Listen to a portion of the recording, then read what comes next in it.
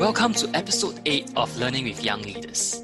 Today's guest is Leslie, an INSEAD MBA graduate and co-founder of CSIL, a startup focused on providing financial access to the underserved Indonesian university student segment.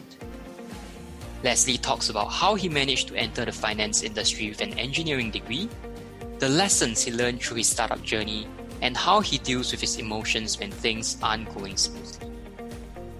Be sure to follow our podcast so that you won't miss out on future episodes. Do join our LinkedIn community to stay abreast of our latest updates and connect with like-minded individuals. Now, let's hear what Leslie has for us. Hi Leslie, nice to meet you. Nice to meet you too.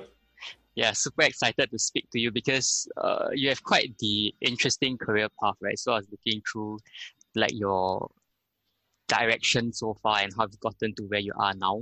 You've had a bachelor in engineering, then you went on to investment banking, and then you took an MBA and now you're in your own startup. Did I get it right? Yes, that's right. Yeah, so maybe we could start at how you actually, maybe the mentality you went into university with, like what kind of a student were you? Do you have any goals that you sought to achieve by the end of university?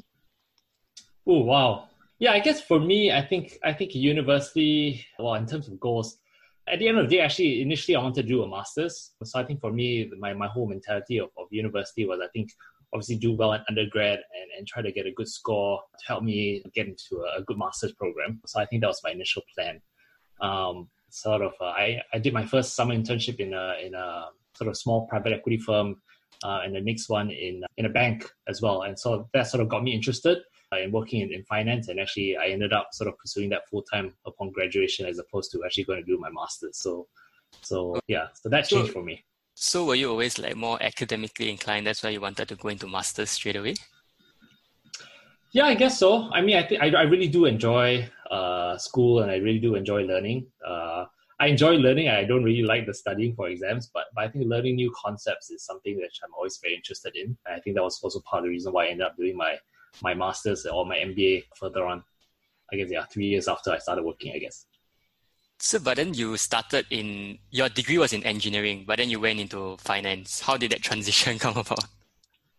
Yeah. I guess again, during my internships, I think part of the fact that I didn't study it, made finance very interesting for me. So during the internship, my first internship, I was like, oh, actually this is quite fun. I wouldn't mind exploring a bit more. Did it again for a second internship, and that sort of convinced me that I wanted to do it full time after that. And yeah, I guess I sort of just got really interested in it, started reading up. I found myself sort of reading up about it more and more sort of outside of school. And yeah, again, that sort of convinced me that I wanted to do it full time. And I really enjoyed it after that as well. Do you face any troubles making the transition because you weren't from a business background per se, but then you pursued finance? Do you face any troubles in that?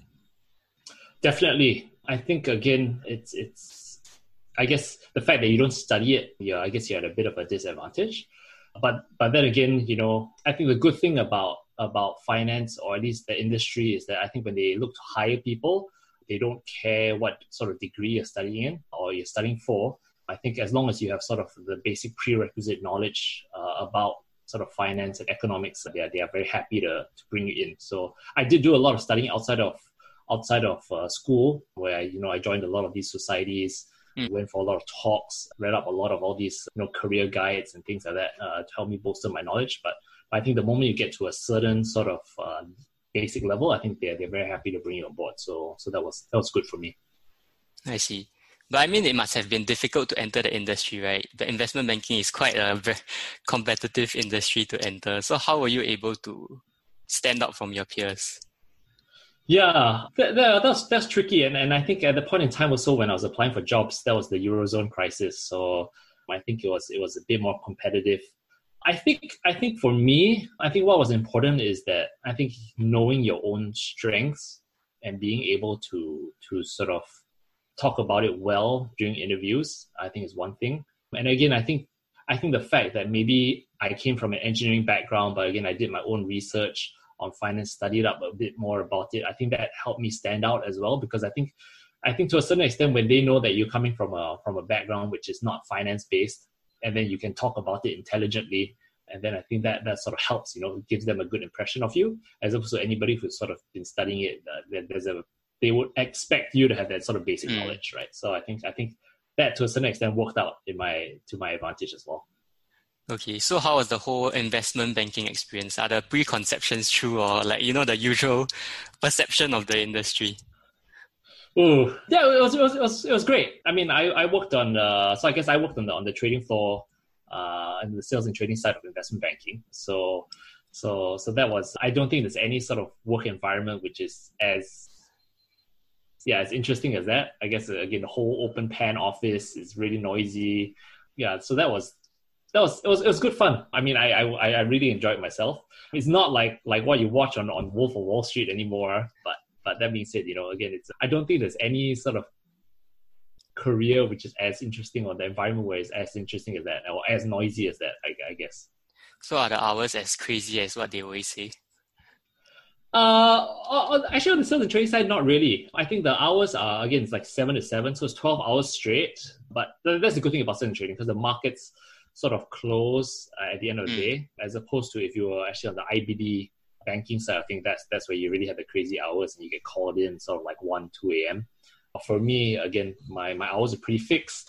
My weekends were pretty much untouched because the markets were closed. So it's more of like an intense sort of 10 to 12 hours a day, as opposed to IBD is more of like a marathon, right? So the hours go longer, but you can sort of have your lunch and dinner breaks here and there. So that's sort of the two differences between the two different types of roles. Okay, what's interesting is you also had an experience overseas, right, in another company? Yes. Hong Kong, that's if right. I'm not wrong, right? Yes, yeah. So that was my first job was in Hong Kong. Oh, your first job was in Hong Kong. That's interesting. Yeah. How did that happen? So I studied in the UK, and at the end, towards the time I was graduating, I actually figured that I still wanted to stay overseas and work. As I mentioned earlier, it was a Eurozone crisis, so I figured my chances of actually staying in the UK to get a job might have been a bit lower. Mm-hmm. So I thought, me being Asian, I probably have a bit more of an advantage applying to an Asian country. So in terms of finance or banking, it's probably Singapore or Hong Kong, and if I wanted to work overseas, then it's going to be Hong Kong. So then I applied there, and thankfully, for some weird reason, I managed to get a job there. So yeah, I ended up going there straight after graduating. And yeah, I think when I finally went there to interview, I think that was my first time ever in Hong Kong. So yeah, just went there on a whim, and yeah, it was a good experience as well. What's the differences between Hong Kong and Singapore? Ooh, wow. I think Hong Kong, at least for me, my personal experience, especially where my office was, and I guess I stayed nearby, so that was like the whole central Hong Kong island side. I guess I felt like it was a lot more fast-paced, a lot more concentrated, and almost congested to a certain extent. So you feel like this mass of bodies around, buildings are really close. So there's a lot of, again, it's a lot of energy there. And then you walk across the street at Lang Kwai Fong, where everybody is after work and stuff like that. So it's a lot more sort of fast-paced, a lot more energy. Whereas I feel like Singapore is a bit more calm, a bit more relaxed to a certain extent. But not the buildings aren't so close to each other. But I would say, again, working styles very similar. I think both countries, everybody has a very sort of strong work ethic. So yeah, again, good experience there. Hong Kong was fun. That's nice. So how did that transition? How do you transition from investment banking and then you went in to take your MBA? Yeah. So again, as you mentioned earlier, that my background was actually in engineering. So for me, my whole premise of actually taking my MBA was actually to actually brush up on my finance skills and actually go back into the finance world. So that was actually my intention. But I guess sort of during the MBA, I sort of got distracted by the idea of starting a business, and eventually ended up doing that rather than going back to the finance industry. But yeah, again, my main motivations at that point in time was really to learn more about finance, go delve deeper into it, and sort of go back into the finance industry. Oh, okay, so you took the MBA with the intention of returning to the finance industry after completing it. Yep, exactly right. But you got excited about entrepreneurship and then started your own company instead. Yeah, because I think the good thing about a lot of MBA programs now is that they offer you sort of the flexibility in terms of what you want to sort of study and major in. Mm-hmm. So I took a lot of finance modules, but at the same time, I took a lot of entrepreneurship modules as well. And I guess you could say that sort of my current business now is sort of like an intersection between the two to a certain extent. But yeah, I guess the pull to start a new business was too strong, and I ended up going that way.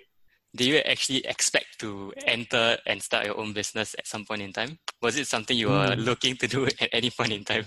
Not at all. No. If you would have told me that I would have started my own business after my MBA, like right before I started, I would have said you're insane. So yeah, I was very comfortable in my, I guess, my previous roles. So I really thought I was going to go back there because again, I really enjoyed it. So I would not have thought about it at all. And how has that transition been like? It's been great. Again, I think like any sort of career, you've got your ups and downs. I mean, I think running your own business, there's a lot more uncertainty. There's a lot more struggles. There's a lot less stability than a sort of corporate job. But at the same time, again, as many people say, it's a lot more rewarding. To some extent, you're working for yourself, and there's a lot of tangible outcomes in terms of your actions. So I think if you work in a corporate job, you're just a small cog in a large machine, right? So sort of what you do and the work you've done, sort of your output it's a small tiny dot in terms of what everybody else is doing, right? But I think if you're doing your own business, when you sort of do things, your output is actually very tangible, and you can see that, and that's very rewarding. So how did that idea come to you? Was it what's the backstory of your company? Yeah, so I think a couple of things all happening at once. So I think one was I started with my co-founder was my classmate. He's a guy called Edward, who I'm super lucky to have with me on this journey. And I think a few things. So I think one is when we were doing our MBAs, we noticed that a lot of our classmates were actually using this thing called Prodigy Finance, where again a lot of them take loans to help them pay off their tuition fees. Right. My partner as well, personally, he had his own experience when he was doing his undergrad back in Indonesia, that, he needed to save money to buy his laptop. Right. And upon looking closely at Indonesia, again, we saw that, at that point in time, banking penetration was roughly about 20%. Credit penetration, even up to today, is still like, I think 4% maybe.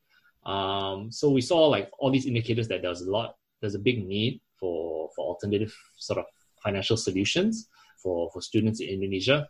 So the idea sort of started brewing in our heads, and we decided to work on it upon graduation. So it's been a great journey so far. It's been 4 years, right? Yep, coming to about 4 years. Okay, so your co-founder was Indonesian, that's why you all started in that market. Yes, that's right. Okay, are you all planning to expand overseas anytime soon? Potentially. I mean, I think for us, we see that this is a need not just in Indonesia, but broadly across most of Southeast Asia, at least the emerging markets in Southeast Asia. But right now, I think our main focus still is Indonesia, because I guess there's a lot of different things which you want to try to build out there. But we wouldn't rule out expanding overseas in the future. So how is the growth like? Has the uptake been good? Yeah, I think we've been very fortunate. It's a very big need for many university students over there. So I think that is, in terms of solving a need, we've been very lucky. Again, we've been very lucky to survive sort of this 4 years so far, and hopefully we'll continue to survive. But yeah, I think it's been good. Again, we are building out more things, trying to solve more problems for all these students. So I think so far so good. Touch wood. What do you think are some of the more interesting lessons that you've learned throughout this journey? I think for me, the key things that I learned a lot was how underrated like HR is. I think when you work in a big corporation, human resources is one of the most underrated functions in the entire company, right? Again, if you work for a big company, you've got a big brand, people are applying to you left, right, and center. You've got piles of CVs to look through because everybody's just applying to you. And again, you can afford to sort of pick the top people and sort of like motivating them and getting them to work hard and sort of getting the best out of this talent pool. It's very simple. But when you are like this tiny little company with zero branding, trying to fight against all these other companies with much deeper pockets, so attracting talent is hard. And then once you manage to get this talent, sort of motivating them and retaining them is even harder. So So I think human resources is really one of the most underrated things, and one of the most challenging things that I guess I didn't expect, right? So my perception of actually all these sort of Googles and Facebooks now is like, yeah, sure, they're great tech companies, but at the same time, actually what they're really good at is actually managing talent, right? Whether it's their office perks or the culture and things like that. So I think that's something which I really did not consider beforehand. So how have you been dealing with it? Has your leadership style changed over time, like your team management skills? Yeah, I think it's still horrible. I think I still, yeah, and I think I still have a lot more to improve. But yeah, I think it's a process, and I think hopefully I'm continuously improving upon it, trying to learn a bit more about it on the side, whether it's reading books or speaking to other founders and learning from their management styles and techniques. I mean, I think I would say that there's no sort of management style which is one size fits all. So I think it also depends on sort of who you're managing and their working style, and it's important for you as a manager to adapt as well, right? So I think that's something which I'm actively trying to do. Hopefully I'm actively improving upon. So are there structures or processes you're put in place that enables this kind of interactions or communication? Yeah, I mean, I think especially now when everybody is going remote, I think it's important to have like all these, I mean, structures and processes are even more important now. So whether it's your weekly one-on-one check-ins, your all-hand meetings, I think it's almost even more important to over-communicate to a certain extent, so that, yeah, because a lot of things when you don't have that physical interaction, a lot of things get lost. So yeah, the importance of over-communicating, making sure that everybody knows, or what everybody else is up to. And I think also for me, it's like, I think one important thing is also don't forget the human element of things. So for example, like the one-on-ones is like, my first question is always like, how are you? How's the family? How are you surviving now in the COVID, right? Is your mental state okay? As opposed to actually like diving straight in, what deadlines have been met, blah, blah, blah, blah, blah. How big is your team now, actually?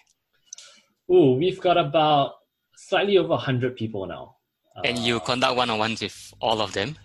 Oh no, so not all of them. So I guess those people who are sort of directly under, yeah, but not everybody. Yeah. Okay. So are you based in Singapore or Indonesia? I'll say both. So it's 50-50. I shuttle back and forth a lot, as in when a lot of it is meeting dependent. So I would have some meetings here in Singapore, I have some meetings there in Indonesia. So I shuttle back and forth wherever I'm needed. Okay, so throughout your entrepreneurship journey, is there something you are working towards, or is there like an end goal you see for your company?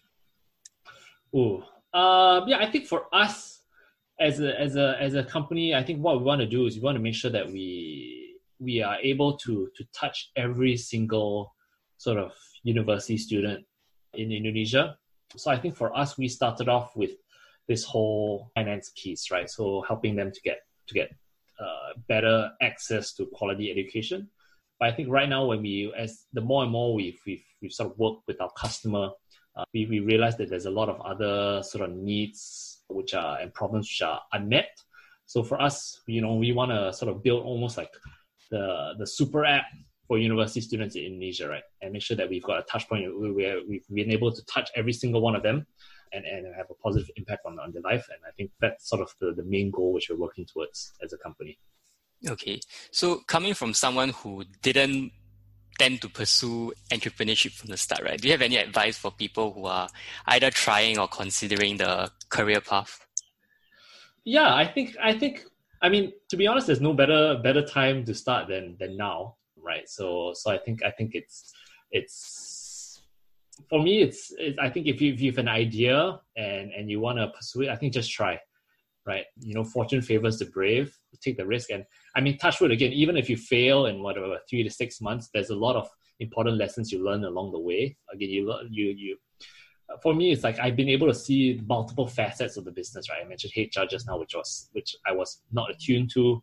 There's a whole legal aspect of things which you wouldn't have understood before. Obviously, the technical part, before this, I never had any experience programming and things like that. So you actually learn a lot. And I mean, I would say like, yeah, during this 4 years, or even within my first year, right, of doing the business, I learned much more than my 1 year in school doing an MBA, which is supposed to teach you all about business, right? So I think don't be afraid, go for it. And yeah, I think just try. It's probably going to be one of the most stressful, but yet one of the most rewarding things that you can do. So I'm sure there have been up and downs throughout the business, right? How do you deal with it when you're at the downs or like things are not going that well? Yeah, I think it's hard to sort of keep positive sometimes, but I think it's also important to, especially in those down periods, it's very important to keep reminding yourself of the small wins. So it could be anything small, right? So it could be like, oh, you got more, like, I don't know, 10% more sales today, for example, right? Or I managed to close a good negotiation with a partner, right? So I think all these small incremental wins, remind yourself of the progress and sort of the good change that you're making. So I think always just be cognizant of that. Remind yourself of these small wins. That helps. If not, I think another thing is talking to could be investors or partners and talking to them and them reminding you of sort of the good work that you're doing as well. That's very helpful. So yeah, I think again, just reminding yourself of all these small positive changes that helps keep it going. Okay, I'll end off this one last question, which is, what does success look like to you? Oh, what does success look like to me? Wow, many different things. I think for us, we want to make sure that we have, again, positive experience for all our customers. So this is for the business side, right? So I think, again, positive, make sure that all our customers have a good impression of us and they will be able to impact them in a positive way. And for me, I think personally, success is always just, again, trying to improve myself and hopefully improving myself every day, right? Getting better day to day. I think that'll be great for me. Okay. Thank you very much for your sharing, and I really enjoyed it. There were many interesting insights to it, and hopefully we get to meet up once this whole thing is over, man. Okay. Take care. We appreciate you joining us for this episode of Learning with Young Leaders. Be sure to rate, review, and subscribe to the show, and visit secconioriginal.com/podcast for more resources based on today's topic. That's secconioriginal.com/podcast. Until next time, stay curious, keep learning.